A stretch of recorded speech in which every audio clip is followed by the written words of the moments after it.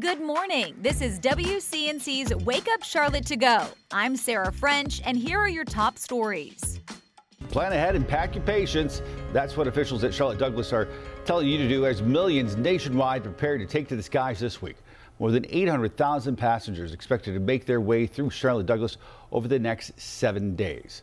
Wake Up Charlotte's Tradisha Woodard has more on the busy week ahead.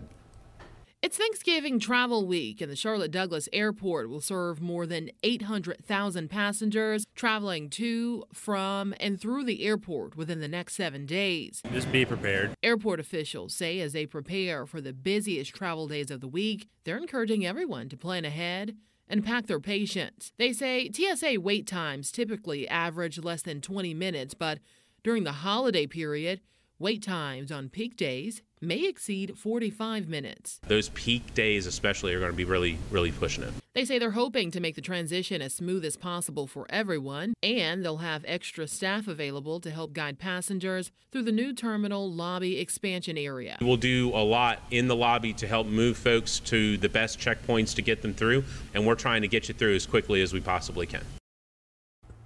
In the meantime, 49 million more Americans expected to hit the road this week. That's up from last year and the third busiest since AAA began keeping records.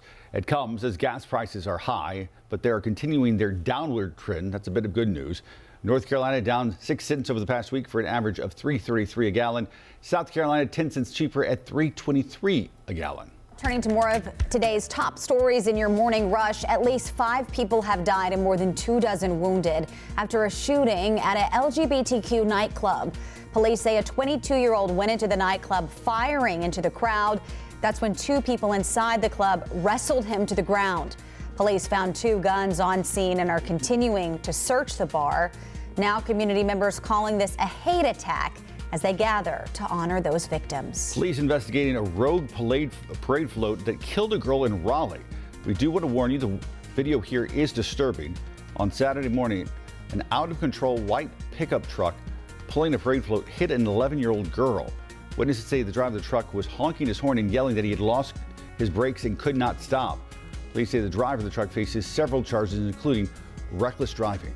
Mecklenburg County voting officials recounting the votes for a county judge seat today. Each candidate for Superior Court judge in District 26B earning 50% of the votes, with about a 70 vote difference between Matt Osman and Kimberly Best. 50 people are running ballots through machines today. The State Board of Elections will certify all races on November 29th. The Santa Fe County Sheriff's Office releasing the long-awaited shooting report from last year's incident on the Rust movie set. The 550-page report follows a year-long investigation into that shooting. It reveals Alec Baldwin started texting the husband of the deceased, saying that both he and she believed the gun was empty. The investigation mainly focused on how live ammunition ended up in that gun. Bob Iger back as the CEO of Disney. The change in leadership announced late last night. Iger had picked Bob Chapek to replace him back in 2020. The announcement comes days after Chapek said he was cutting costs at the company. Disney's stock has dipped 42% in the past year. Iger will serve as CEO for the next 2 years. And that's it for your morning rush. Time now to connect the dots when we make the news make sense.